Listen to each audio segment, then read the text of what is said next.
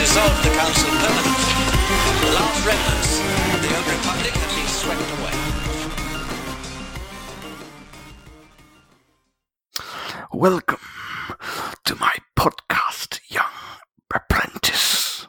I'm Charlie Ashby, and as always, I'm joined by my fellow apprentices, Nikki and Claire. How's it going? Woo! Yeah! Yeah! How about them Star Wars? That's pretty cool, right? We've had some good Star Wars shit today. Yes, sir. Please and thank you, Dave. Have you been well fed? Oh, I am thoroughly quenched. My appetite is actually not quite satiated because I need to know what happens in the next week and a half. But other than that, I'm on a cloud right now. I'm on a cloud that I can't explain to normal people how excited I am. I tried today at work and it did not really pan out for me, but still. 2 more courses. Gotta, can't get full yet. We're all That's like right. Darth Maul, like anxiously walking around the room going, "It's almost time." That is all of us right now. It really is. I mean, yeah. I mean, as soon as we all watched the episode, I think we all just DM'd each other like the same thing, which is, "Oh my god, we've got to talk about this now." It did inspire a lovely group chat, I will say. Yes, it did. And speaking of the group chat we actually have a guest on this week to talk about the amazing second part of The Siege of Mandalore. Joining us all the way from Octo Radio, it's Alden Diaz. How you doing, buddy? What's going on, my friends? I just here trying to explain to a judge where Dave hurt me. And so far they're not really getting it, but it hurt me deep, man. Hurt me deep. Are you okay? Oh, I'm getting there. I'm recovering. I mean, I'm used to this relationship where Dave can smack me around and break my heart, and I come back wanting more. I'm starting to understand every toxic relationship I've ever seen. You'll never leave me. Yeah, basically. These stories are about family. That's why I'm going to ruin you. He's been grooming us for this particular defeat right here. Exactly. He has been grooming you since you were young. Hell yeah. I mean, you have to say, once you have the D, you can't go back. So That's true. Verify. Once you've Can we ridden the verify that? cowboy hat. Yeehaw, baby. Dave Filoni. Yeehaw. That'll be his autobiography. Yeehaw, Dave Filoni story. Oh my god. But yeah, let's just jump straight into the sort of the news we got this week. Obviously, there's not much sort of dropping out anyway, but we do have 2 pieces which are pretty cool. The first up we got from StarWars.com. They revealed that there's going to be an audiobook original adventure starring Dr. Aphra. So, you excited about that? Heck yeah, dude. Well, I think, if I'm not mistaken, it's a retelling of the initial run of the comic book series, isn't it? Or is it a new story? Yes. I think it. Yeah, I don't think it's new. I think it adapts the first arc, but I'm pretty sure there might be some new elements in there as well. I will say though, even though it is a story that we already know, or at least I already know, I am so excited to listen to 000 and BT in the audio format. Just the protocol droid, murderous, homicidal nature. I'm so excited to hear it with my own ear holes. And I love Aphra, so heck yeah, sign me up. Nice. Yeah, I don't read these. Claire just died. There you go. Guess she's not gonna find out what 000 is gonna sound like. I'm anyway. sorry, guys. I never read these comic books, so this for me could be a cool intro into the Aphra story. So I'm excited about it in that way. I still have a complicated relationship with audiobooks / audio dramas. I tend to zone out, but I'm trying to get better about that. So hopefully this will be another good exercise in sort of getting a fresh take on a story, and in a medium that has, I think, a lot of cool potential to do some great stuff. Definitely. And the Dooku one is so good that to get any sort of follow up on that is exciting. Yeah, I haven't listened to that yet.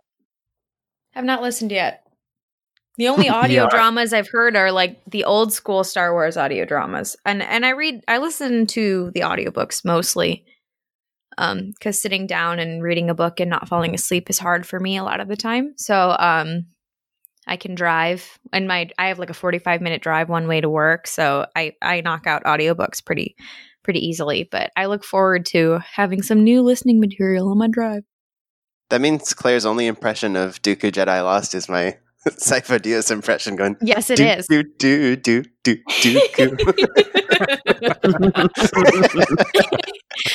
And I'm going to be honest with you, that's probably all I need.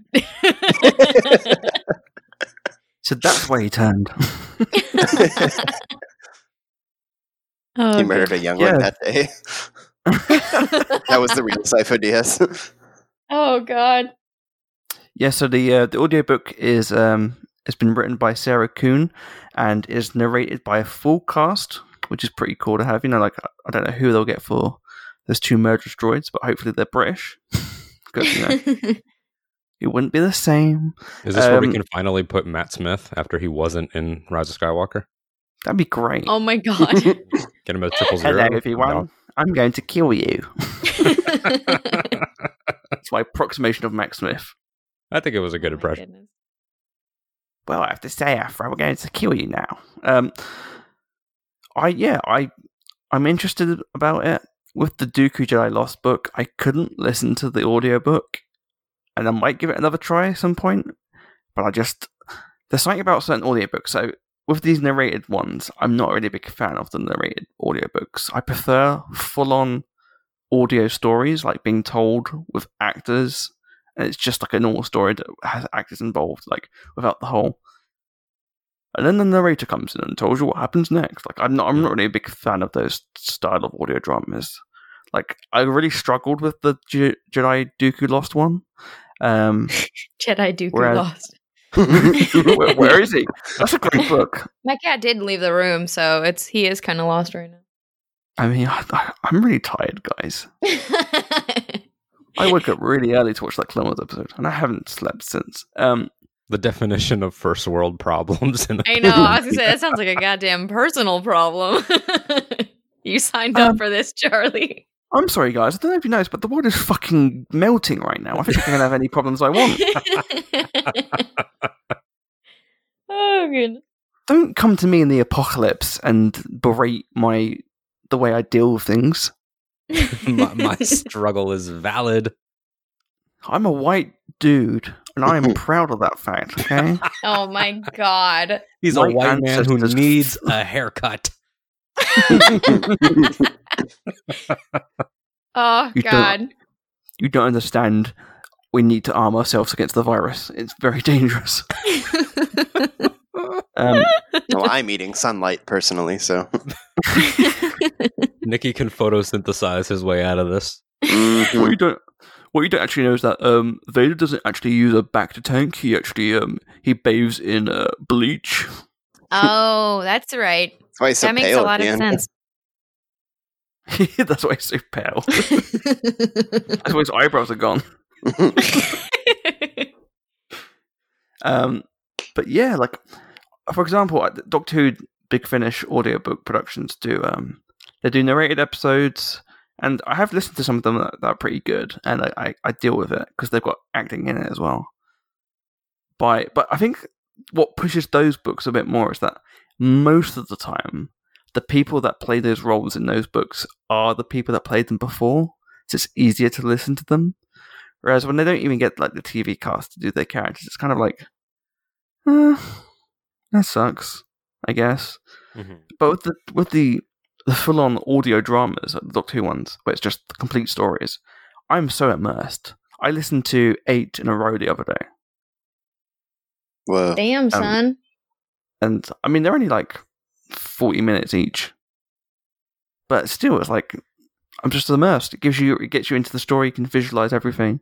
Whereas with the Dooku one, I wasn't really as immersed. Because it just breaks it up a little bit. It'd be a bit like if Daniel Radcliffe and Hermione were talking. Daniel Radcliffe and Emma Watson were talking, and then Stephen Fry jumped in and was like, Who is this Emma Watson you talk of? We are, like, her name is Hermione. Oh, I'm sorry. I don't remember Dooku Lost having a narrator. Didn't it? It was all like first person. I thought it did have a narrator. I don't believe so. It was always like a character telling a story. I'm joking. I'm gonna Google this now. There was no like omnipotent person. It was always like from character. Are you insinuating that Count Dooku is not an omnipotent person? You know what? I am. Because he's dead. Oh my god, I'm covering my cat's ears. Covering the ears. R.I.P. The smut. He's dead and we can't pull out any more info from him. God damn it. Bastards. Doesn't that... Okay, we'll get into that later, but doesn't that say a lot about the Jedi? God. Oh. Amagun D was in charge of the entire Jedi Intel department, and now this they explains a lot. Maybe there wasn't a narrator. Maybe I'm just a prick. That's always the case, most likely. Just stand. I fucked up on that one. Well, I already mentioned I'm a white dude, so I think people know that I'm wrong. You get a free pass, though. Yay! Hooray for privilege. He's wrong, but he's still somehow going to succeed. I fall down the Where's ladder. the lie,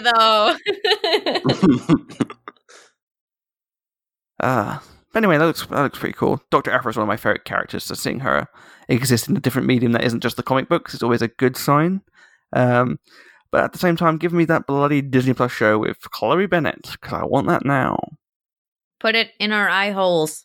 Same. Well, I wonder what right might happen. Okay, what else have we got this week? Of course, we got some Disney Plus news. And that is that Star Wars, there's potentially a Star Wars series from Russian Doll co-creator Leslie Headland in the works at Disney Plus. According to Variety and other sources, the series hails from Leslie Headland, the co-creator, showrunner, and executive producer of the Netflix series A Russian Doll. There's not exactly an exact plot of the series, because it's been kept under wraps, but people do say it will be a female-centric series that takes place in a different part of the Star Wars timeline than other projects. What do you think about that? And them apples? The future's female, bitches! More propaganda from Kathleen Kennedy. So, Flipped into full Let Alex me- Jones for that voice. And my dick is very talking about- soft. They're turning the Gungans gay! The frickin' Gungan's gay. The fluoride in the water is turning the Gungans gay. Taking your Okay. lightsabers away. let me just say this, okay? So, Kathleen Kennedy, why couldn't you just leave? Because Dave Filoni is clearly the best person to be in charge of the project. And women can't even use lightsabers. Have you even seen... Okay, so here's my counter argument to that argument. Yes. A lightsaber is an inherently phallic object. Are you saying that only men can wield them correctly? I'm just saying that's a bit offensive. Look, I blew one Also a dude. bit Once, gay. okay? I'm just saying. Gay. I hate myself. But in all seriousness, I haven't seen Russian Doll.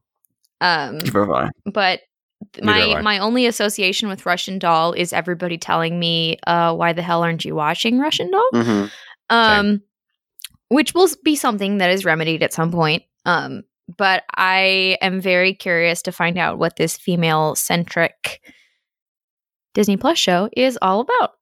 I'm very excited. Any new Star Wars content, I don't care what it is. I know that if new Star Wars is coming my way, I am pleased. And then if we are insinuating that there are some creators from very politically, I can't talk today. Creators Politically from nice. some Politically. Politically? Hello. Wow, Claire. Hello. if they are critically acclaimed, I know that I'm going to be pleased at the end of this. If they Wow, can when is politically acclaimed going to be the new shirt for this show? Yowza. Okay, well, most men are not critically acclaimed, so let's just put that aside. Kidding. A fair criticism. You don't have to take that back at all. Talk about flicks. Oh God, why is it on Disney Plus when it should be on Netflix? Disney Puss. Disney Plus. Okay, if there's any Disney Plus involved, you stay away from my net clit. Just saying, it's not. What's Netclit? Okay, that wasn't a very good pun, but I tried.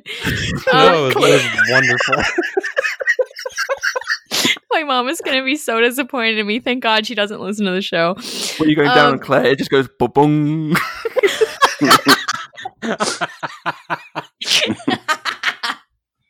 Would you like to Oh, skip? my No, please, no. Don't skip the intro. Don't skip the intro. We need that intro. Foreplay is important, people. Oh God. At Netclit, we pride ourselves on foreplay. So we do not give you that little button in the bottom right corner. This is what happens when you have someone can't who find lives it. in a place that has a structure called the bean.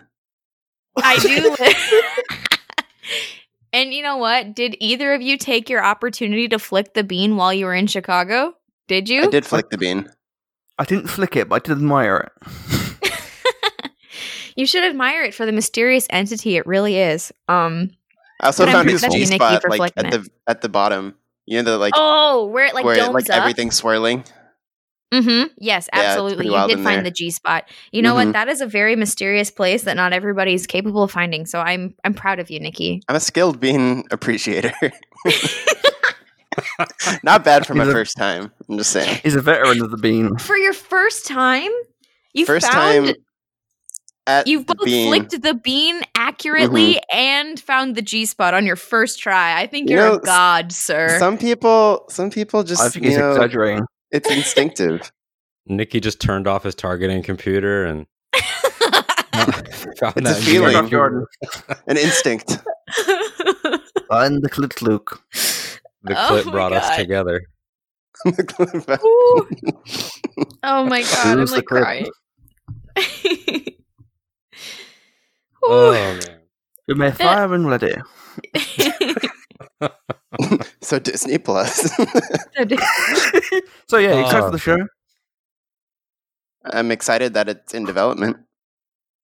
Yeah, definitely. But it's course, also like we've spoken about before last time you guys had me on, and I've spoken to Nikki about it now in an episode I did with him.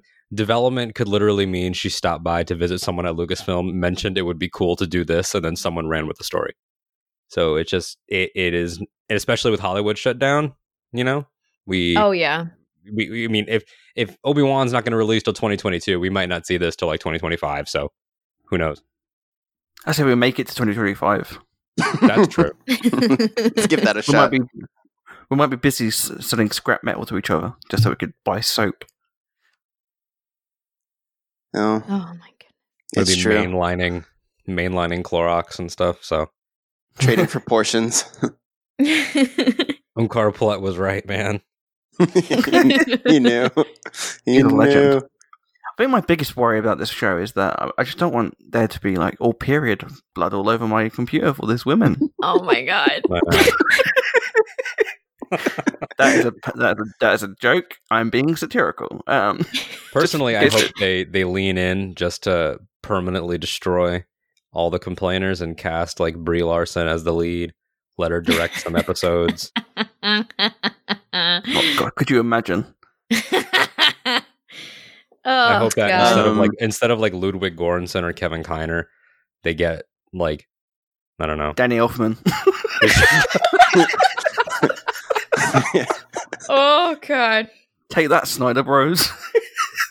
Danny Elfman. And I want him to put the original Batman theme in it, just to fuck with people. Oh, my God.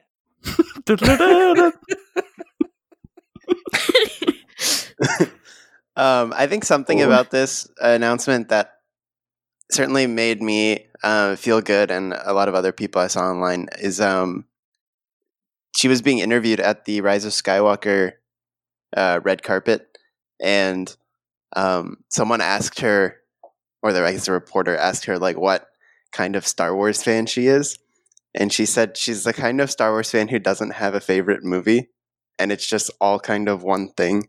And I think in this era of the kind of creators we've had so far in this like Disney era, that seems like a little refreshing, because it seems like someone who is like not trying to say, oh, well, I liked this particular part, so I'm going to be, emulating this one particular kind of thing or something Right. like that. And someone who like sort of sees it holistically, which I think is something to Filoni's credit. And I believe even Jon Favreau is like, Dave taught me to think more like that. So I think it's an exciting thing to have another sort of creator who will come in and think that way. And then also we've seen her talk about on another sort of panel about how to be like proactively inclusive and not just be like paying lip service to things and asking for specifics and saying, I don't want diversity. I specifically want a black writer, like kind of like just being direct about that stuff. So I think if this all happens, I think she's going to be a really cool influence on the way her show would work, and potentially how Lucasfilm and Disney and the industry hires going into the future. 100% Yeah. yes. Yeah, definitely. I will say, like, I think one of the cool things about having people like that on board is that, like you said, they're not part of the old group of people that just automatically grew up with the original trilogy and sort of disowned the prequels and such. They're a group of people that I like to collectively refer to as the people who think that the B-Wings are the best ship. And they're proud about it. Like, no, they're not. Get out of here. There's those Oh my people. God. Then there's the Dusher and So Does funny. cool people who are just wrong. So it's fine. Well, I mean, it's okay to be wrong sometimes. Or all the time, Yeah. Who are we to judge? Yeah, it's one of those things where it's like I can't blame them. It's like, when you grow up with something that's kind of the spark for everything, but it's like I'm ready for that sort of shift in where sort of the next generation after that sort of who isn't so rooted can come in and sort of add just a totally new flavor to the way we see everything. right. Yeah. And that's sort of like I remember reading like the Vader Charles Soule run.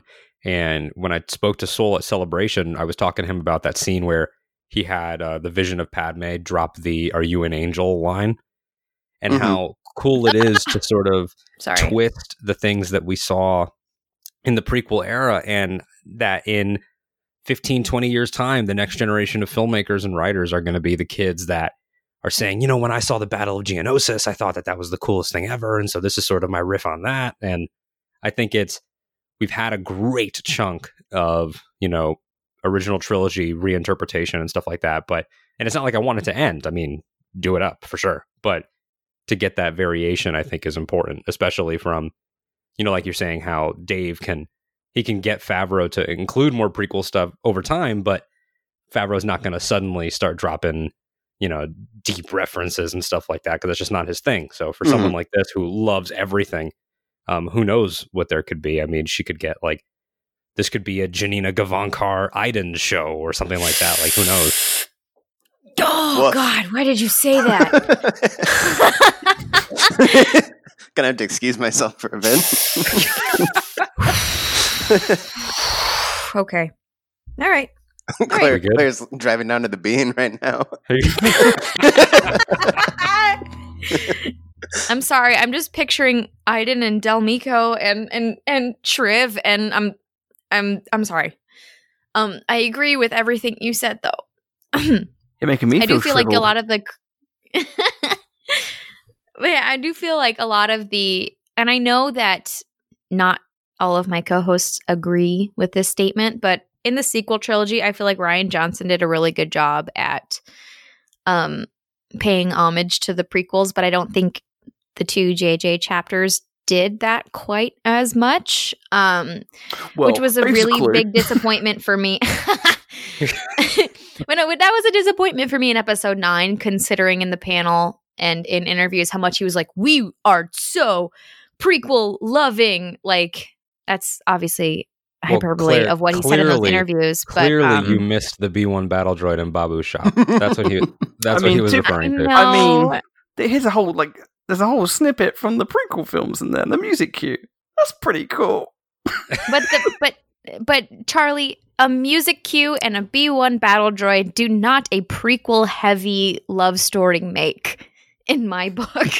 I can't agree wait with to that. play. I think No, I it's. totally agree. Yeah, I agree. I think they overplayed their hand on the we're gonna tie all 9 together. It's Exactly. like- And do but, yeah. not package up a deal you cannot deliver on Mhm. when you're talking to us crazy prequel loving motherfuckers. Like, that is not gonna satisfy the crazies. And that's okay. I'm not hating on episode 9. I'm not here to do that. But I do feel like as much as the original trilogy will always be my favorite too, I do feel like I do feel like we need a little bit more love for the prequels and the content to come, which is why I'm so happy Clone Wars is back, because that we're still like in that era, living it, loving it, and you can't not reference those movies at this point in the Clone Wars because that's exactly where they're placed.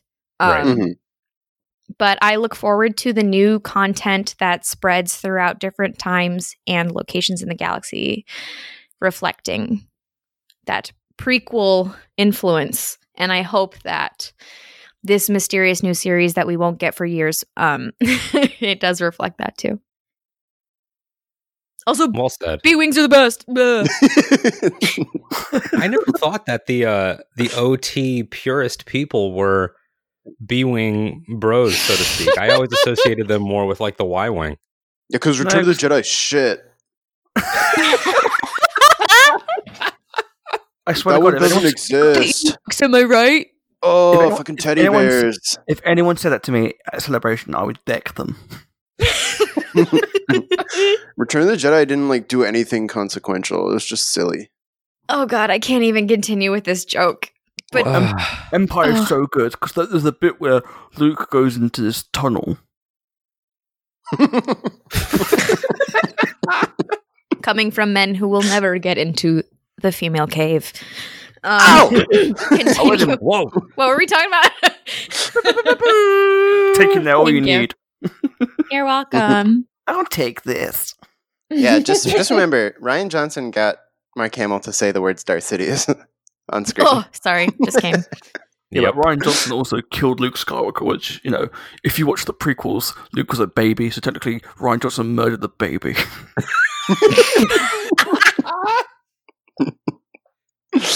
Oh, man. Oh God, Wow, I that's love such Star a Wars. slippery slope. Such a fandom's slippery always slope. fun. How many babies have died in this saga? Fandom is Right. always fun. JJ also killed a baby, because... And if Ryan would kill a human baby, that means that he would kill an animal baby. And if he would kill an animal baby, that means he clubs baby seals. You're the transitive property. Where do you Ryan think wolves Johnson. come from? They're puffins that he murdered.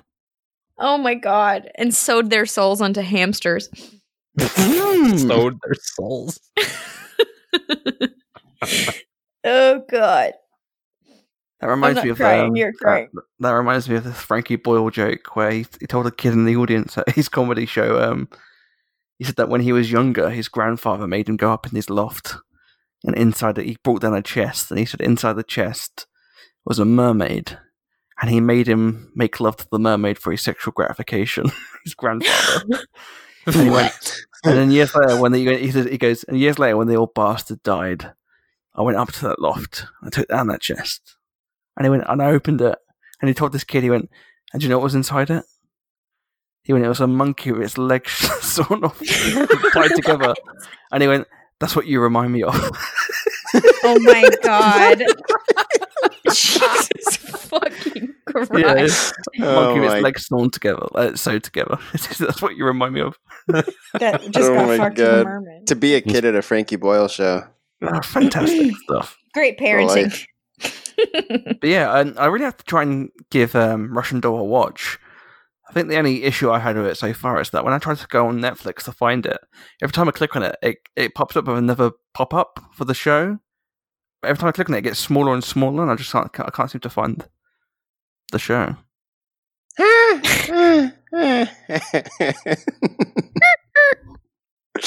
Nice. Well, that cuckoo.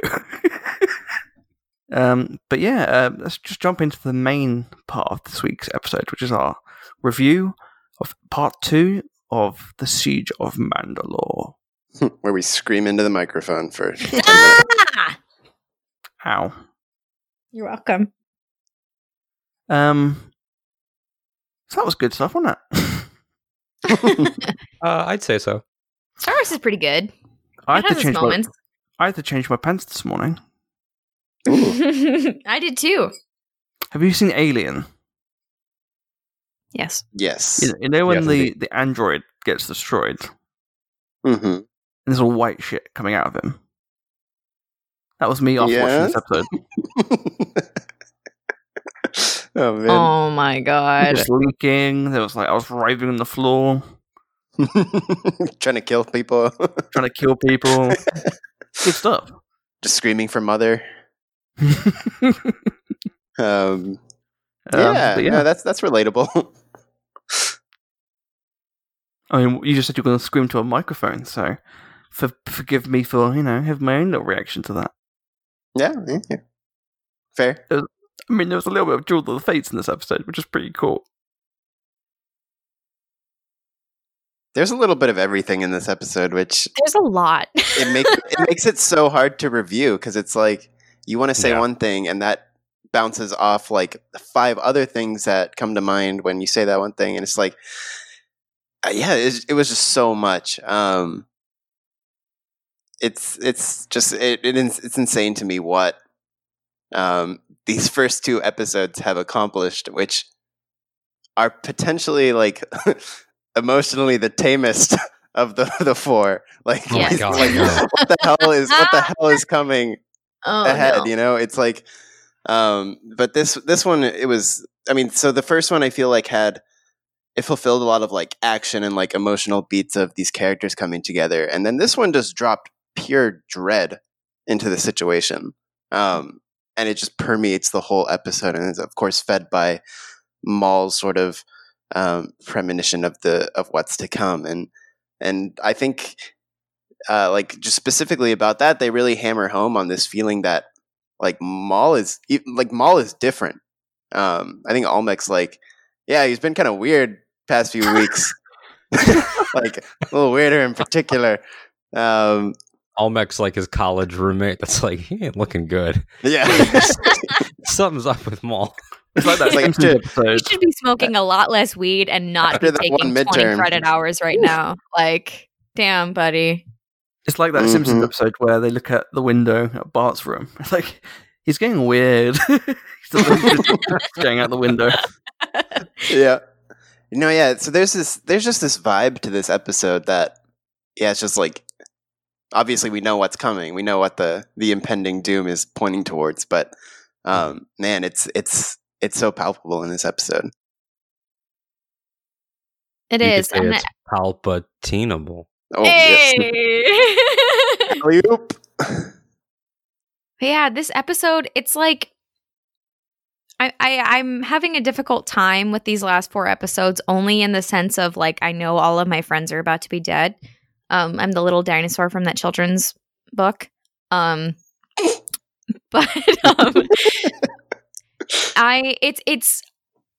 and I'm very thankful that we are in a timeline where we know what happens at the end of the entire saga, especially at the end of Revenge of the Sith, because man, if we didn't know, I would just be like having a little panic attack over here.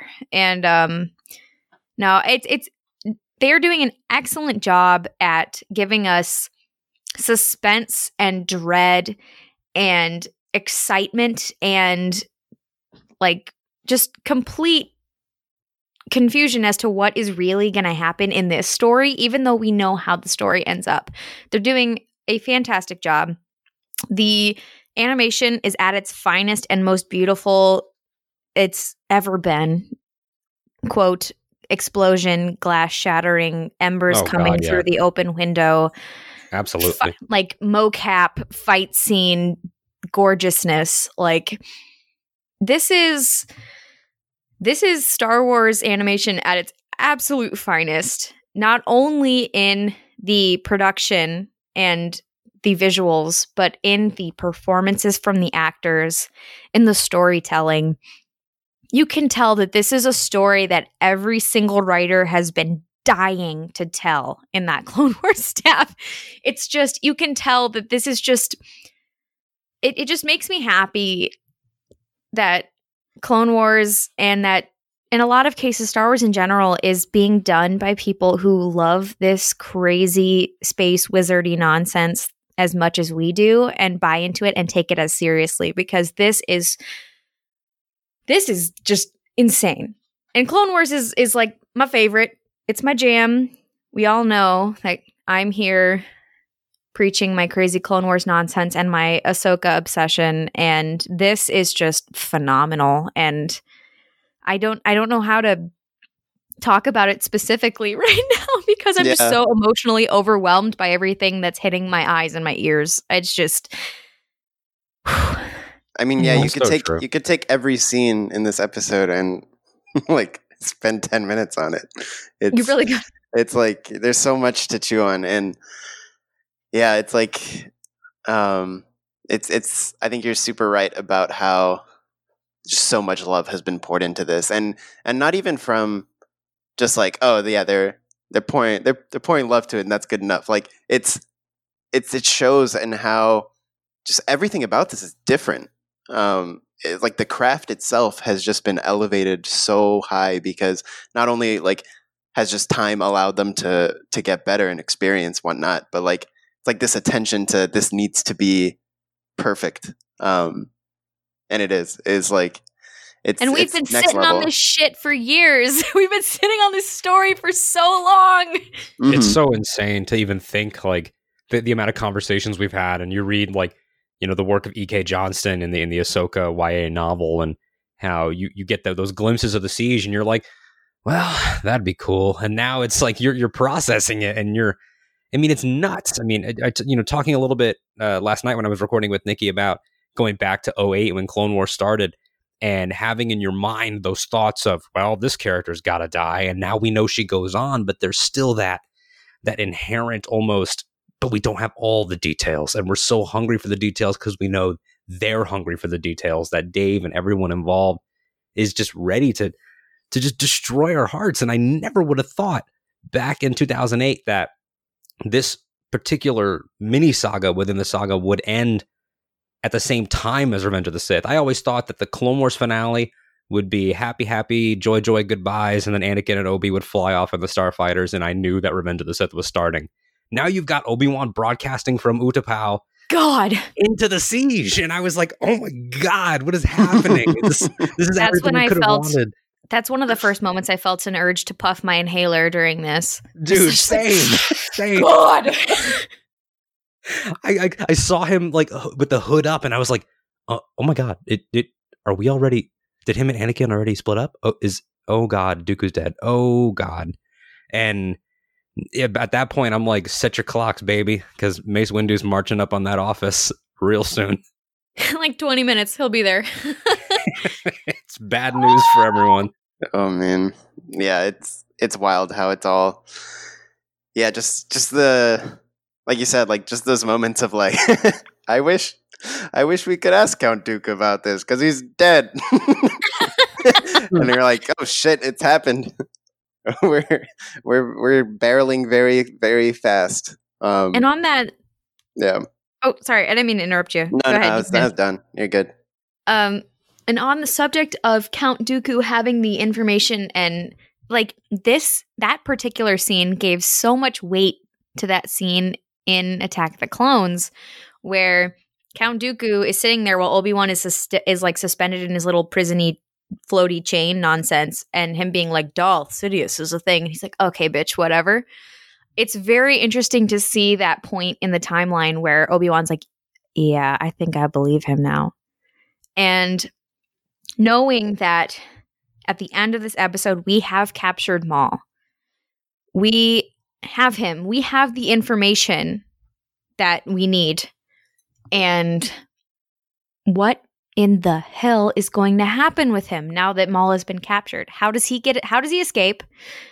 What is like, how does he escape from Ahsoka's imprisonment? And how do the Jedi not get the information that they need before They're all dead. disaster? Pretty much, yeah. Like, Oh man. are we going to be like mid-transporting Maul like to the Jedi Council to get interrogated, and then is Order 66 going to happen in flight, or is Maul going to Yeah. escape? That's exactly what's gonna Or happen. what's going to freaking happen? I'm just And just like, is it ugh. Obi-Wan's message that comes over the comms of like the turn back, do not return to the temple that type stops thing, them. and then Turn Maul around. sees, oof, man. And then Does even she let him go? thinking about the stuff that we've heard from Gilroy about whether or not Rex took part, like, is Rex going to turn and Ahsoka has to non-violently take him out and like try to knock him out or something and then work on it later? Or does he realize what's going to happen and de-chip himself beforehand? And it just... Have we got an angle on his head yet of He whether hasn't. he's No. got the scar? He hasn't taken. Yeah, we have. He hasn't taken it out yet. Ooh. I hate this, guys. Because in Rebels he has the scar, right? They all have the scar. I've got a Yes. simple answer for that. And that is like Rebels is just a pipe dream that Ahsoka has as she's mentally trying to get over the fact that her master murdered everyone and her friend tried to kill her. She had to kill Hey, Rex. Charlie, can you do me a big old favor and get out? It's like that Rex Yeah, wasn't actually Charlie. Rex. It was an actor. a crisis actor! Or just another No. clone. They're like, I need you to play Rex, please. I feel really guilty about killing him. It's an actor no, called Steve Bradley Baker. Ugh, guys, why do you do this to me? It No, hurts. but seriously, if you someone's put on YouTube, and I think that there's a reason they did this on purpose, and I feel like your point of view and discussions about what could happen, like, is explained in this episode itself, and that is that when Maul and Ahsoka start to fight, there's a sound effect, a specific sound effect. When he gets ready, it's the Palpatine spin. Yes, it And- is. Someone said if you play that at the exact same time as it plays in Revenge of the Sith, it is on point. It all adds up. It all makes sense. Like there's too many coincidences. And Yeah. that when that scene ends, and it's Maul on top of that big scaffolding, and he puts his hand out to say, "Please join me for the last time." That's also when it the section it coincides with Revenge of the Sith is when Anakin is kneeling to Palpatine. And Is the this sound also is the thing of like the shattered windows also? Does it line up too? I don't know. I haven't watched Ooh. it. Oh, wait, no, because that the Palpatine's window shatters at the same time. never mind. Because if the scream is the same, then that wouldn't be the same. But a cool visual, nonetheless. A lot of broken Absolutely. glass, nonetheless, across It the was galaxy. so cool. Very reminiscent of Snoke's throne room, of course, and the embers and everything, and the outstretched hand. I mean, the amount of visual parallels we've gotten to the stuff that Ryan did so far. This arc with Anakin last episode, and it's just it's everything that you could want visually. Mhm. Where it has that George Lucas test of if you've watched it a couple times, make your third watch completely mute and just watch the visual storytelling. It's nuts. Yeah, But- it's just next level. It's everything Dave's learned from everyone, like coming Yeah. forward. It's so amazing. Absolutely. And tying in with, what Charlie was pointing out about how the Palpatine sound effect, I'll be really curious when this is inevitably edited down into a long piece instead of 4 parts, if how much syncing up there is, because last episode we got the same music cues from the Battle of Coruscant as Ahsoka took the dive out to begin the siege and everything, and was jumping from ship to ship, jetpack to jetpack. Now we've got this. Obviously, I don't want to trigger anyone in the chat here, but just like in Fallen Order, we're gonna get Anakin's dark deeds at some point. No. Heavy in the score wheezing. for this one. we know it's gonna happen. I couldn't deal with it in Fallen Order. I could barely deal with it in Lego Star Wars, but here it is. Coming what up will actually hot and happen I fresh. is- can't deal with it in any Star Wars, to be honest. What will actually happen is Dave will basically play that for a start, and when it gets to the Plo Koon sequence, it's extended, and we see him press an eject button, and then the James Bond theme plays when there's a big parachute. And it goes da-na, da-na, na-na-na, escape.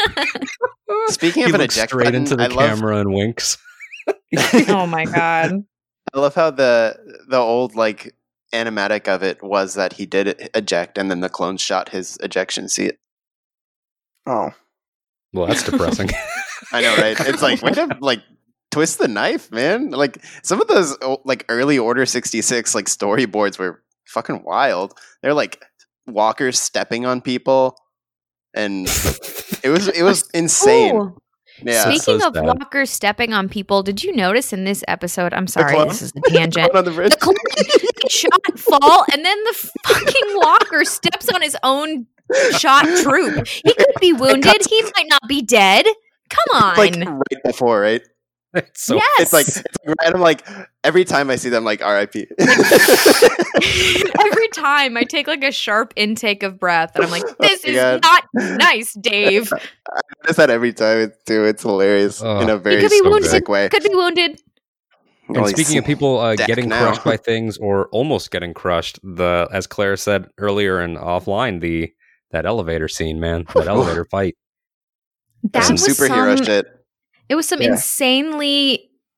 It was a dance number choreographed in the guise of a fight scene. It was so gorgeous, and the elevator. It was just, oh my god! There was such a vibe Ugh. with the like catching the elevator, and like it reminded, like specifically, it reminded me of when I think it's Civil War, when like Captain America's got like one hand on the helicopter and one hand on the Yeah. landing pad. And he's just like, admire Yes. my strength. It's a And- big flex. Yeah, no, she was killing it, man. Fuck time. They're both really hot, and then they fight each other, and then they're even Yeah. hotter. It's that's big mood. And there's it another is a hottie. big mood. There's another hottie in this episode. Can anyone guess who I'm going to say? Paul. I mean, pretty much everybody, Sure. but Paul freaking Bettany animated Oh. form. Oh hell yeah! Oh hell yeah! what are you talking about? I thought you meant Ormac. Wait, guy. actually, like real talk though, have you guys noticed that the shading on every single character is like everybody's hair and skin looks almost watercolor like? It's painterly, right? Like Ahsoka's It really orange. is. It's the like orange and Monet. white on her looks very painterly. I thought the same thing today. Yes, and like Maul's the red coloration, especially in his tattoos, Mhm. and Olmec's face looked like a literal Monet painting. So I he was kind remember- of sexy in like a weird grandpa way. I remember a while Grandpa. ago. Put the manual armor back on him, then he will be sexy grandpa. So it will be good. I think it was when Rebels started. I remember them. I think it must have been Dave Filoni or like Killian Plunkett or something talking about how, like, sort of the design baseline for Rebels was like Kenner figures. Like when they think about like just the building blocks of putting the characters together. And I think he compared that to Clone Wars being like the wooden block kind of puppets. like marionette kind of thing. That's interesting. I see that. And Obviously, I could think see that's that, where yeah. it's where the That's way the way to do that it. they're like colored and stuff with where it looks like paint strokes. I think Yeah. that's where that like all keys in, because that's sort of the building block of how they designed characters. absolutely. I That's dig great. it. That's great insights. But yeah, it's really cool to see how much it's evolved. I mean, it makes me think like, you know, their way that they've, you know, come back to this with all these enhanced tools and everything. It just makes me more excited for, you know, a potential Rebel sequel to see how that style could evolve in its own way. Mhm. And if we ever were to see, you know, Kaz and Yeager and all those characters, how that style could evolve in its own way. And the you know, every time that this is successful, you know, just pump more dollars into it. Like I'm sure Mandalorian season 2 will look even more gorgeous than the first one, and we'll just keep evolving and keep growing. And maybe I'll get to see more glory shots of Dryden Voss just doing business work in HD animation, because I lost my effing mind when I saw that Same. hologram. Lost my mind, because I thought that, you know, yeah, we're making Clone Wars now that we've had more canon, so maybe we'll get some drops. And I thought that the biggest visual one we'd get would be Caleb Doom, but I did not expect. Now everything's on the table. Gideon's on the table. Jaro Tapal's on the table. I mean, all the tools are here now, and seeing that even for 2 seconds, like it just says, in the same way that Solo validated this show to the movie-going audience, this tells the hardcore people that may have skipped Solo out of anger, nah, go back and watch it. Yeah, Definitely. and it's one of those things when it's like, oh, yeah, you can drop Crimson Dawn, you know, in the one of the Pike episodes, you can name drop Yeah. them, and then it's like, yeah, this is like the extension of that. I didn't think, or like, yeah, of course, it was always possible, but like, you're never sure if they're like really gonna go there, and of course, Sure, They or go if there. Dryden was even in charge at that moment, you know, Yeah. it could have been an evolving group, as we've seen that Mhm. the leaders change, and maybe someone else had that sick computer ring that Kira takes off of his body, and it's things like that that inform the later stuff. I mean, one of the big ones that we talked about before we started recording was the whole idea that in Rebels it plays like Ahsoka is feeling Anakin's presence for the first time, and she's shocked that this guy could be Anakin. Now we know that she's always known that that could have been possible, and her denial is She's- that much heavier. Oh, exactly. She's been telling herself for years, he's lying. He's the Sith. He's trying to deceive me. He was not right. He could not have been right. There's no way. And then having all of your deepest, darkest fears be confirmed. Oh, I think that's God. like that's the power of writing prequels like this, because it's like you can't pull fast ones on us all the time with stuff, you know, like, because we know where it goes, but just keeping it rooted in character is amazing, because it's like when this always happens, when Dooku tells Obi-Wan about Sidious and when Maul tells Ahsoka about Anakin, it's like we sit here as an audience knowing that's going to happen, like, oh my god, why don't they just believe him? Because like they could have prevented this whole thing. But it's like, no, because it's the writing is so rooted in the character, where it's like you just understand how they can't fathom that. It's like if I stood here and like looked at Charlie and like told him his dad was going to be a Tottenham fan, and Oh, Charlie's God. like, Oh, "Get no. the fuck out. Like, what do you even, you don't know anything. Like, you're like like this moron. true. Like, your vision is so flawed. Like, what the fuck? Like, I'm gonna draw my lightsabers. Like, and it's an amazing turn. Gonna kill you. It's an amazing turn, because she was gonna side with him, and when he drops that, she's like, what the fuck? Like, Yeah. get the fuck out of here. Like, it's so cool how they do that, and yeah, it's like just keeping it rooted in point of view and character is so strong in And these the episodes. whole Star Wars theme over time of you know, Obi-Wan saying like truths come down to our point of view, and how it's the most difficult thing to accept when that truth comes from evil. Like Vader's not lying in Empire, and Kylo Ren is not lying in totality in Last Jedi, and Palpatine is unfortunately one of the most honest characters Mhm. Yeah, in he his really way is. throughout the entire saga. I mean, and from Revenge of the Sith with Plagueis talk all the way to Rise of Skywalker, everything he says to Rey he's very upfront about his plan. That's the least duplicitous he ever is, where he's like, I'm going to possess you, and that's how it's going to be.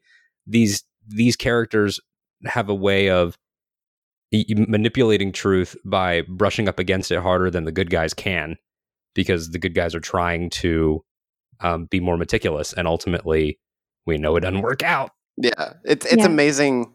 Just throughout, like how the dark side doesn't need to lie. The dark side never lies. Yeah, we've talked about that. They like just know. They know the worst parts of like nature, and they exploit that. They tell the truths you don't want to hear. Mm-hmm.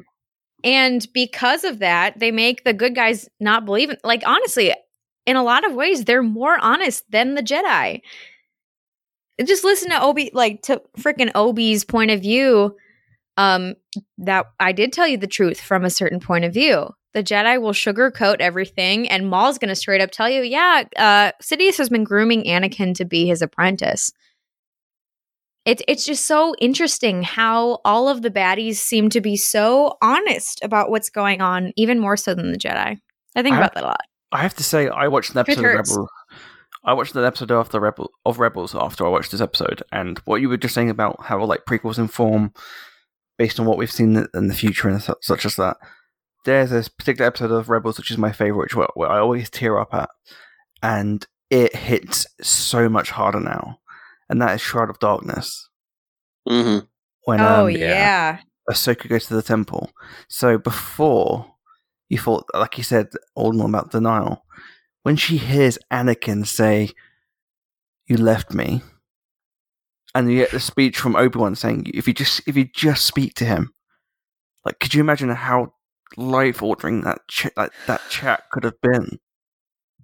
It hurts, and like how so many of these things are there. You can't take one party and one person in every formula and say that they are the one that was wrong. I mean, we've seen this so much with Ben Solo, where all of the loved ones in his life, if any of them had gone left when they'd gone right, and we see this now with Ahsoka, and we've seen it with Anakin and Padme, and it breaks your heart. I mean, you sent us that tweet that had an early Clone Wars episode where, it's if the three of us stick together, we'll be okay.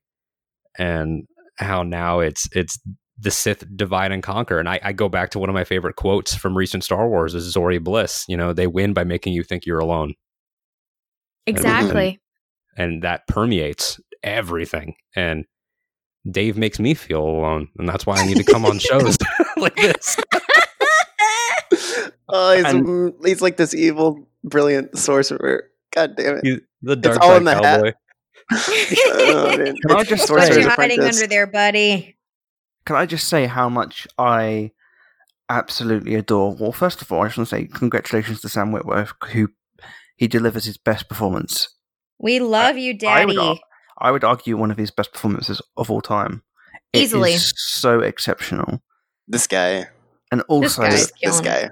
the character of Darth Maul is one of the best in the Star Wars. Like, at this point, he could possibly be one of my favorites, top 3. He is my top 3. And Probably top 2. because he's such a fascinating character. And what I love, and what I sort of wanted from this finale, is the dichotomy of them, Ahsoka and Maul, being the opposite of each other, but so similar as well.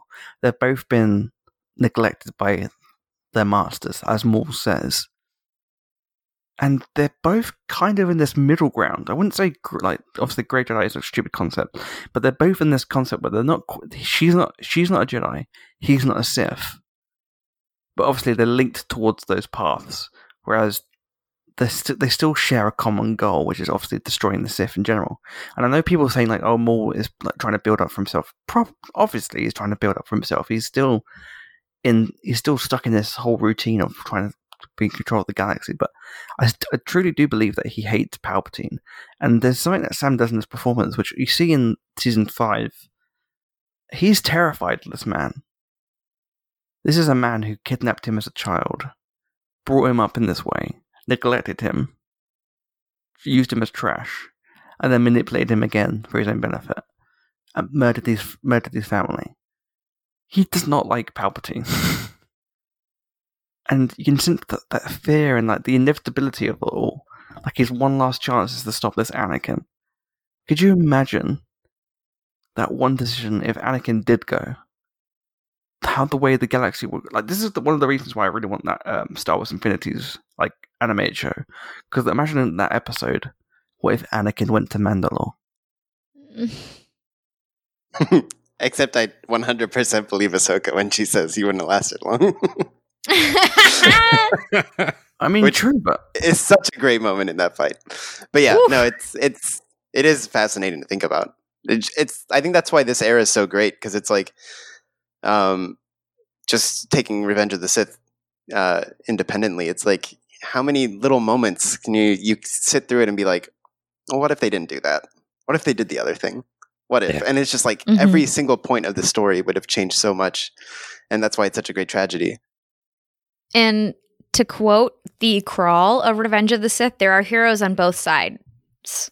There's heroes on both sides. And nobody is absolutely right. Nobody's absolutely wrong. Darth Maul's motivations are good in some sense.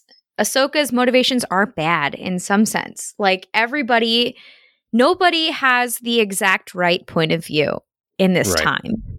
Because Ahsoka's acting out of hurt and pain from the systems, which is a very George Absolutely. Lucas theme. The system is what screwed you. And the whole idea of this episode having apprentice in its name, it's the two of you come from separate systems. They both failed you. And now here you are, a hodgepodge of ideas, each in your own way. I would even argue that the main reason why that this whole thing is screwed is because of her relationship to Anakin and her attachment. She learnt that behavior from Anakin. She's not the same as Obi-Wan. She realizes when Obi-Wan says about the Anakin's mission, she automatically takes his side because she has grown up with him and she believes his sort of like point of view, where you can be a bit more renegade in terms of the Jedi Council, especially now that she's not part of it. So Right. when Maul says that they can go off together and kill Anakin, she potentially could have said, "You know what? I will go with you. I know that I can stop him. I can help you stop this Sidious. I can help stop that." She doesn't. She automatically goes with, "Well, you're trying to kill Anakin, so I'm going to defend him. I'm going to save him." He wouldn't do that. Which, is an attachment to Anakin, which It's is very much a exactly learned behavior. And Yeah. it's the whole thing of it's been a talking point a little bit with the blue blades instead of her normal green ones, and how they'll probably have to reprint the Ahsoka novel and change out that little passage and mention that they were blue at that time. But obviously it's played for comedy, and Anakin gives that cheeky little grin of, yeah, they're a little bit better now, and he probably altered them with the crystals and stuff. But I honestly would have been okay with them just leaving it open-ended. Why are they blue?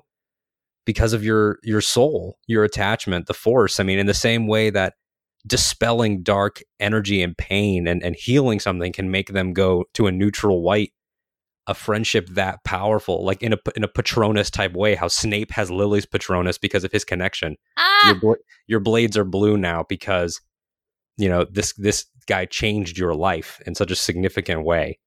And now then you fit in right here. And too well. yes, you do. Yes, you do. Let's be fair. Like, at this point in the story, I think that, like, even though she has kind of scorned him, not really, but in the last episode, she scorned him when she left the Jedi, and that she kind of like brushed him off when we saw them in the previous episode. But they have never been more fundamentally aligned. Pre-Palpatine officially telling him, "Yo, be Vader now." Yeah, They have never been more in sync. it's exactly an exact quote. yo. It's like I hashtag do. more Vader. Be Vader now, bro.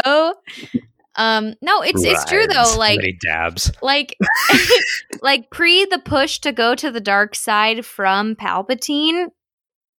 Right now, Anakin and Ahsoka agree. They are in sync. And, who they are surrounded by and what they are fighting for at the moment is clearly so different. Anakin has his selfish purposes, and Ahsoka is thinking of others right now.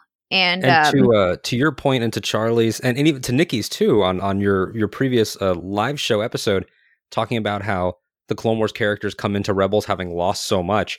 It's only after that almost 19 years of hiding and exile and being Fulcrum and the pain and the grief, is she in a more centered place like an old Ben Kenobi? She had to go through things, and she becomes this amalgam of everyone that taught her. But right now, at the most tumultuous point, she reflects her most tumultuous influence. Definitely. Yeah, for sure. And I feel like there's so much tragedy built up within there. And I would argue that Maul is right. I think Maul was right. His plan is he's manipulative, but in the grander scheme of things, I mean, I'm not saying you should like manipulate, create a war situation just to get someone there, but I mean, I am, but whatever. I mean, the Jedi aren't doing any better, are they? Really, to be honest. I mean, the science, like, I always remember like watching the films and being stuff like, thinking like, there was always this discussion ever since Revenge of the Sith where people would go, I wonder what Obi-Wan and the Council think about Anakin chopping off Dooku's head. That must be pretty like negative. And then we find out in this episode, nope. They're just like, oh, that sucks. Can't get an answer out of him. Oh well. Glad that guy's gone, sort of. Well, except it seems like he had info. It all feeds into everything, right? It's the corruption of the war. Exactly. It's losing the touch of what is, I guess, like sort of cosmically important. And that's what I think. That's what I'm trying to say about Maul, is that I think he had a point. I don't think I don't think he should have killed Anakin. And I feel like with him and Ahsoka together, they could have perhaps turned him. I still think he would have benefited from it, and I know that he would have manipulated the situation. But at the same time, I still think that for the greater good of the galaxy, he could have potentially have stopped that. I think that's true. I also don't give him that much credit because it's all selfish. Like he's not thinking about the galaxy. I don't know. I don't know if I agree with that, because I don't think he's protecting the galaxy at all. I don't think he wants to protect the galaxy from an altruistic point of view, or completely. But that scene where he's tortured, he's being raised up, and he screams at them, saying, "You don't know what you've done." That the sight about that rings true to me. I don't know how to deal with that yet. Obviously, we've got 2 episodes left, and right, these are our points. These are different points of view, but I still think there's something quite about that particular line, and also in Rebels about him wanting to have some sort of peace. I still think that he doesn't agree with the plan.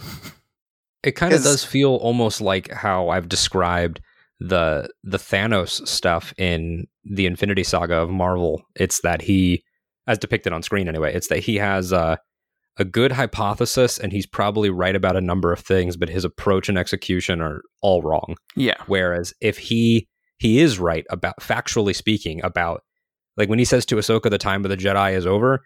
Yeah, it's been over for a solid 3 years of war at this point. You lost yourself the second you agreed to grant emergency powers to this man, and now it's just a matter of how are you going about the problems, which ties in again with another Filoni thing of Yoda telling Ezra, it's not about fighting, it's about how we choose to fight.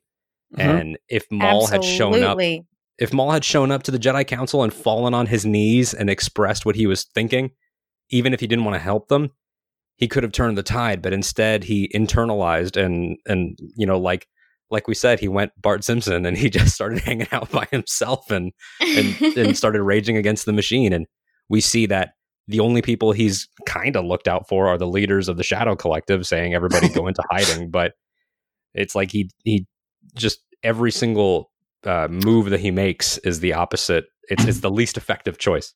Because that's the beauty of character, right? Like he never will get on his knees. Like exactly. It's not in his vocabulary. Like and like for me, that it all sort of links into Rebels. Of course, his ending of he's there dying, and he's like, "Is the boy the way?" And he's like, "Yeah." He's like, "Okay, cool. He's gonna revenge. He's gonna give us revenge that we all need." Yeah. And that's again, it's like, and using those like the way Freddie Prinze Jr. described it in his epic rant of Maul is Sisyphus, like he's in on the joke. Exactly. He just doesn't like, he's doomed to fail every time because that's who he is. So yeah, absolutely. And I'm glad that you mentioned the Rebels moment of I'm glad that you mentioned the Rebels moment of Kenobi taking Maul out in like 2 freaking strokes, because in this episode, or in the previous episode, it's all blurring together. All I know, I'm overwhelmed right now. But listening to Obi-Wan Kenobi tell Ahsoka that he doesn't stay dead, you better capture him. I believe that was the last episode. And then watching this epic battle and then thinking about how easily, in air quotes, I know it's from a lot of time and reflection and understanding of the situation, how we go from he doesn't stay dead easily, make sure you capture him, and he's not easy to kill, to taking him out in 2 strokes in Rebels. It's just like, it shows you how incredible that time that Obi-Wan Kenobi spends in solitude is. And How incredible tangent, Obi-Wan I is. really need that freaking Disney Plus series. Oh God, yeah. Yeah. To show how did we get from, he's really, really hard to kill to 1-2 done. And it's the fact that it's going to be like Deborah Chow is going to be able to take that theme and stretch it out across a series. Is like, it's going to be so oof. good. You know what that is? Yeah. That's growth. What is it? It's growth, baby. Growth. I've got 2 points. One for Auden first, and then one to Claire. Auden, you said... Wow, thanks. No, because Nikki, everything you said was right. No present for me. Everything you said was... You're the only one I'm not commenting back on. There we go. Yeah. Auden, first of all, I just want to say, we said about him not going back to the council or grovelling. With respect, one of the masters on that council chopped his dick off. Number 2, you said Ooh, baby. he only talked to Crimson Dawn, the Pike Syndicate, and Black Sun. And I would say that, when the galaxy is going through tricky stuff, it's always good to make sure that your stocks are in order.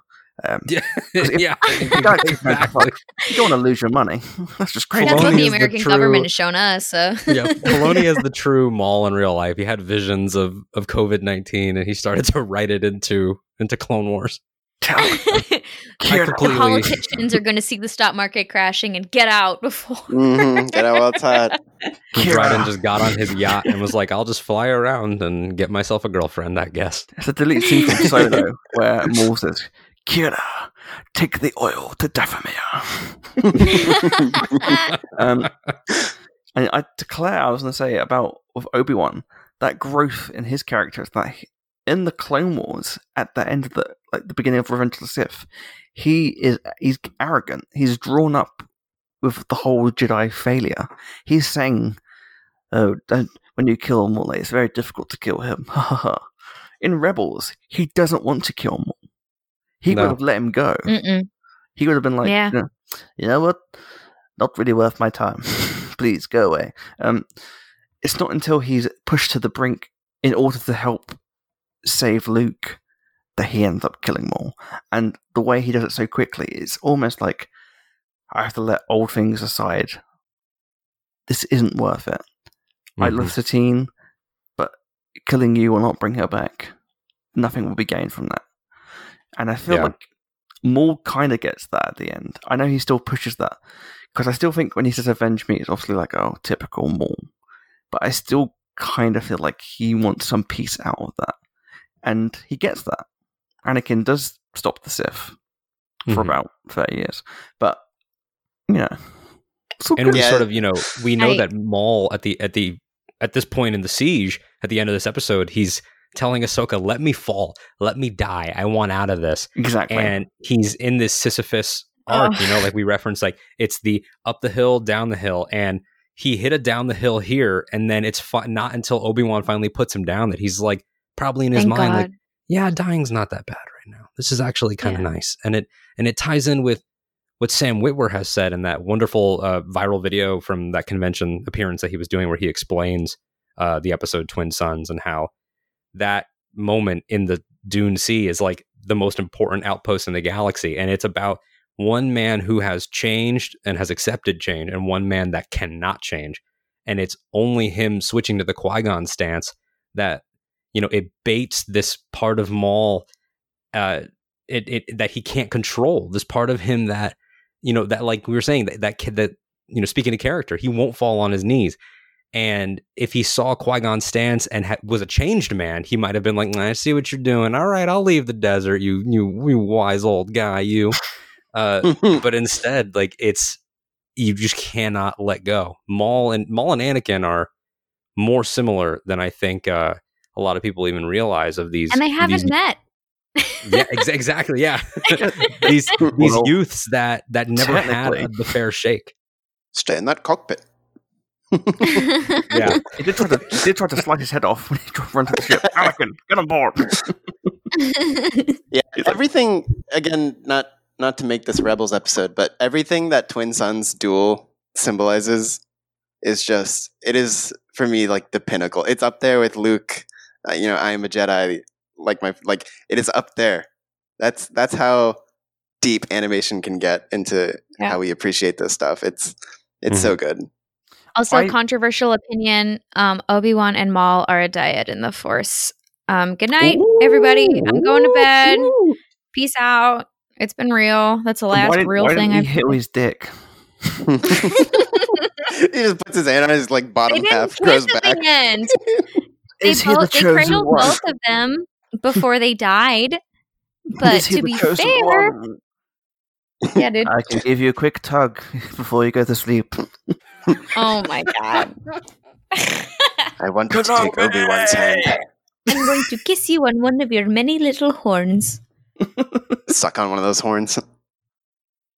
Kenobi! There's something really sort of. If I had to change anything, I want to go back to the editing bay for episode 9, and that scene where Rey is looking up to the stars. I want it to be like, yes, Rey, do what you must. Bring balance like I did, Rey. And then out of nowhere, just hear Maul go, kill Ben. And then Obi-Wan's like, Maul? My apprentice. But I want it to be like a comedy where Maul's like, Maul? And he's like, oh, okay, you got me. You just kill him. Everybody's like, this guy. This guy. That's all jokes you have. It's like, why is he even here? Crazy Who invited him? I imagine even Palpatine reacts. He rolls his eyes. I imagine a little cartoon of that little cartoon where Darth Maul passes Obi-Wan Kenobi the note of "Let Qui-Gons be bygones," and then you see him giggling in the background. That's exactly how I pictured that interaction.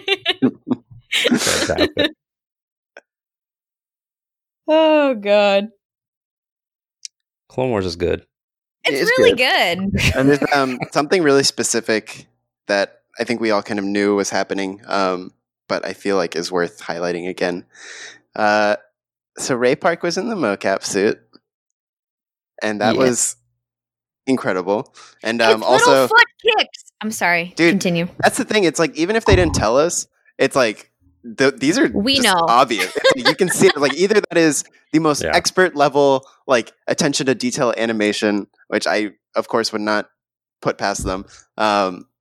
Or that's him. It's just straight up him. And also it's him. Shout out to Lauren Mary Kim as well, who did the mocap for Ahsoka, because she looks incredible. Yeah, some of these moves are unreal. And there was a part where Maul kicks Ahsoka's lightsaber and it flips up and she catches it in stride. I'm pretty sure that got me immediately sexually aroused.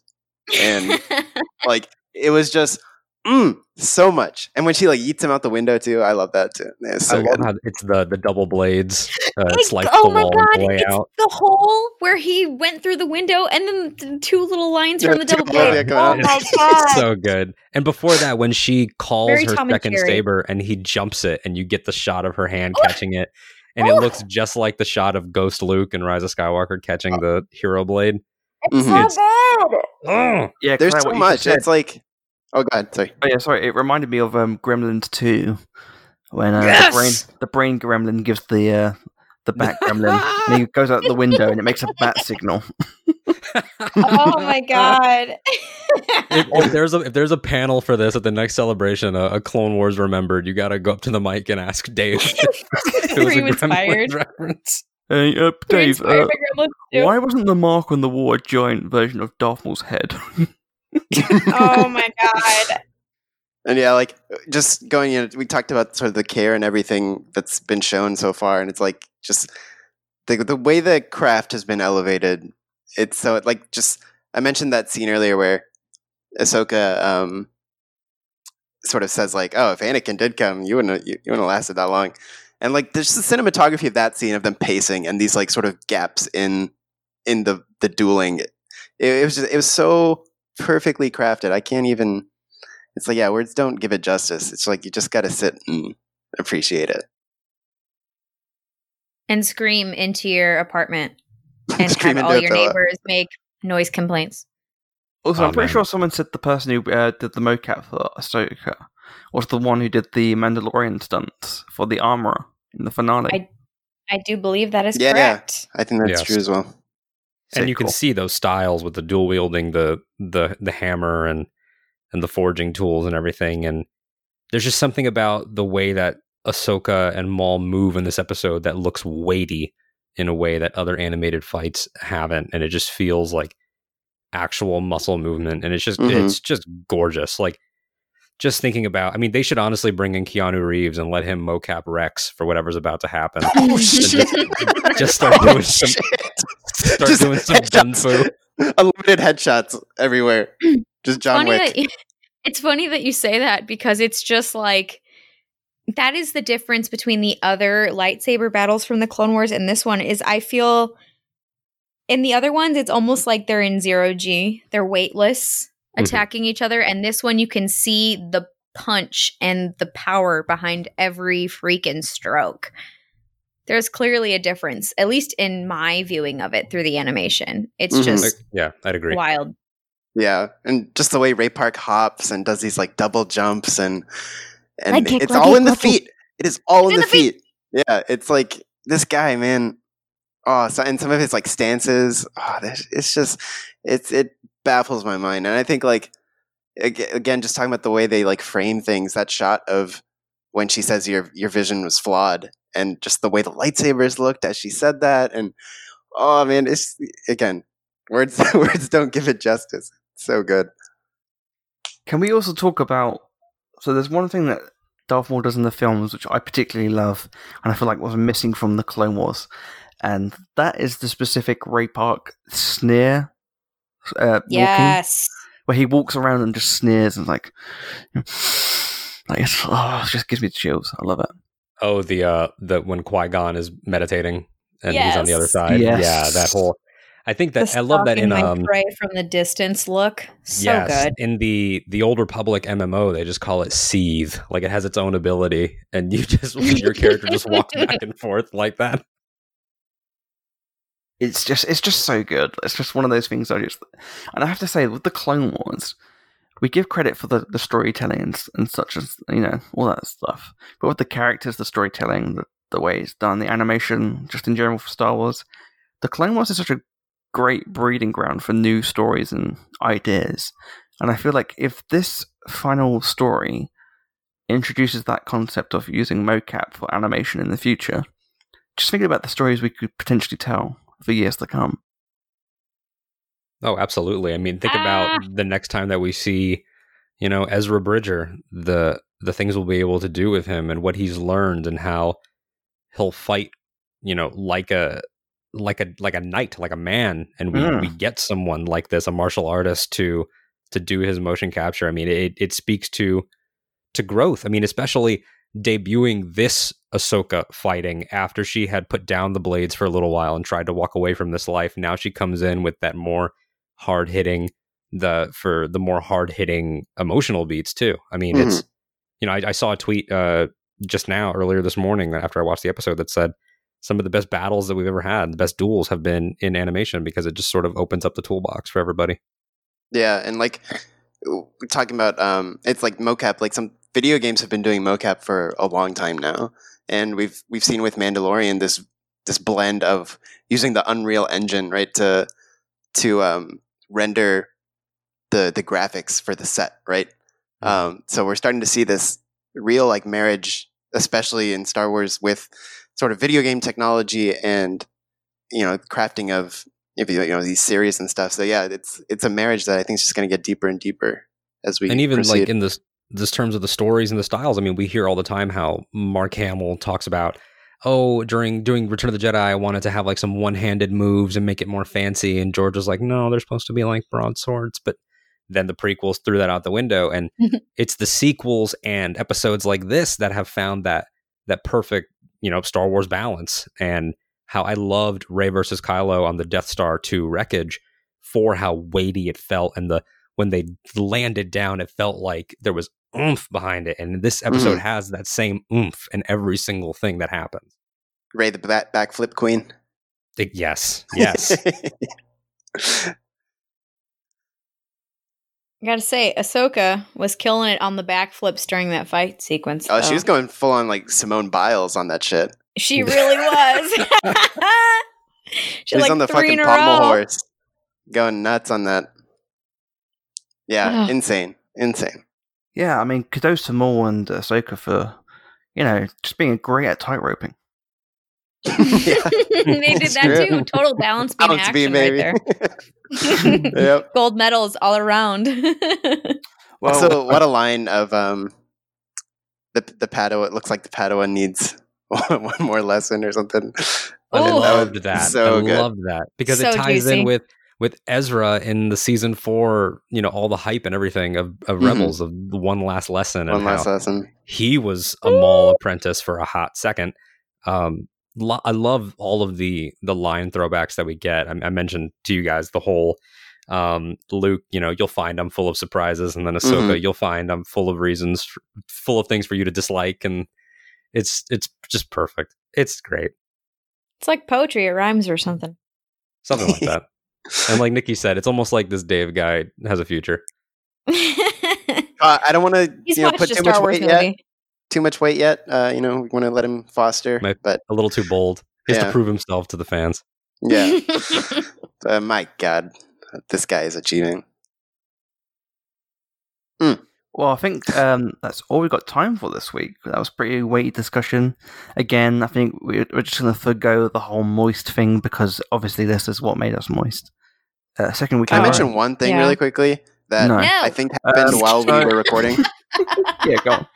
Just kidding. Go ahead. I think this happened like right before we started recording, and that's news that like Genevieve O'Reilly has been added to the Cassian series. Yes, Queen. I saw Nice. that. To the what Um, series? The The Cassian, series. Oh, wow, really? Which is like, Mon of course, Mothma's coming and back, of course, baby. but it's nice to see that a Hollywood Reporter came out with that. So it looks like fantastic. that show is there were a few other casting announcements, but that's obviously the Stellan reports. Skarsgård. Oh, Yeah. Skarsgård's been a big one, yeah. You know what that means? It means that I'm just a couple announcements away from getting Radis and General Merrick back. Oh. Yes, Bam. baby. General Merrick better be back. His sexy mustache better be back in this series. That's right, Claire. That's right. We'll talk about this later. Later. I'll DM you later, Alden. Does he have an OnlyFans account? He's about to. I hope so. Mhm. Yes. Anyway, that's all. That's my other little droplet of moisture that I felt should be Jesus added to the pot. Christ, Claire, are you okay? That was the sound of her, you know what, hitting the table after talking about Merrick. You might be right. You might be right. Her big fat Also, dick. I'm sorry, Ben. Edit that out. My but limbs yeah, just flail when you talk about General Merrick, so my bad. My bad. he died. Shut your whore mouth, Charlie. That mustache even- couldn't save him. Couldn't even eject. Yeah. I will eject you from this podcast. That's what's about to happen. Oh. Empty Got him. threats. I've heard this before. I mean, you're right, but whatever. Just kill me now. Oh, God. I'm like more hanging off. But yeah, that's all we got time for this week. Alden, do you want to plug where everyone can find you? Yeah, so if you guys enjoyed my insights into loving Dryden Voss and Paul Bettany's face, you can find me on Twitter at @AD_Strider, on Instagram at @A_D_Strider, and find my show Octo Radio at AHCHTO Radio on all your podcast platforms, and retweeting memes that Charlie makes. So yeah. Very good. Some dank memes. Also, I'm pretty sure you've got some cool guests on the show soon, right? I do. So, when this episode comes out, it'll either come out at the same time as my episode with Miss Claire, or it will come out shortly thereafter. Either way, Claire and then Nikki is right thereafter, later on this coming week, diving into their Star Wars origin stories, talking about animation, talking about fandom, even talking about college. And Oh, yeah, God. Yeah, that happened. It gets a little emotional, and not just with you, Claire. Not just with you. We do.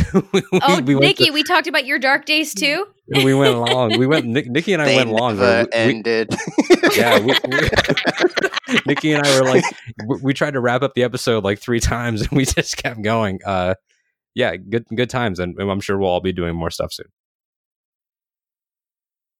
Hell yeah. I see that they've Stars.com officially confirmed the casting for Mon Mothma. Ooh, hell yeah. There we Yes, go. Queen. Stellan Skarsgård has been confirmed. So, all those Bill Turner Some fans. things are happening. All those Bill Turner fans will be happy. Hey. Denise Gow, who is from Collar and Angels in America, and Carl Soller. Nice. Also, woo-woo. There we go. who I'm not aware Much of. excitement. Yeah, Tony Gilroy who co-wrote Rogue One, will write, direct, and serve as showrunner for the series. The savior of this particular story, I suppose. For some reason, yeah. Who doesn't like it but somehow gets it? Yeah. And isn't What there a- also what a life. a rumor that Rick Famuyiwa was going to jump over to this one? I Wasn't have that a heard report that. at one point? I hope so. Interesting. My king. He's so good. Yeah. I dig that man. I dig him. Underrated genius. Mm-hmm. But yeah, that's Preach. all. That's all we've got time for this week. Thank you for joining us. We will be doing a live show. I don't know if it'll be out already. So, but if you want to catch up on the previous live shows we've done, feel free to check that out on YouTube. Yeah, thank you. See you later. Bye, everyone. Bye. You don't know what you're doing. Let me die.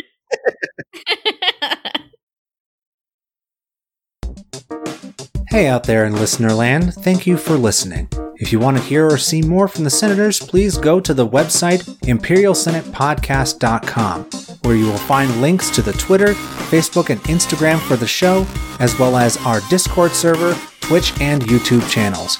You can also email into imperialsenatepodcast@gmail.com, and please consider leaving a review on your podcatcher of choice.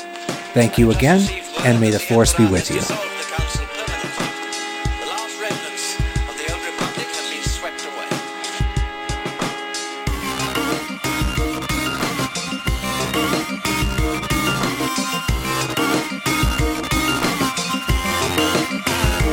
The Senate will no longer be of any concern to us.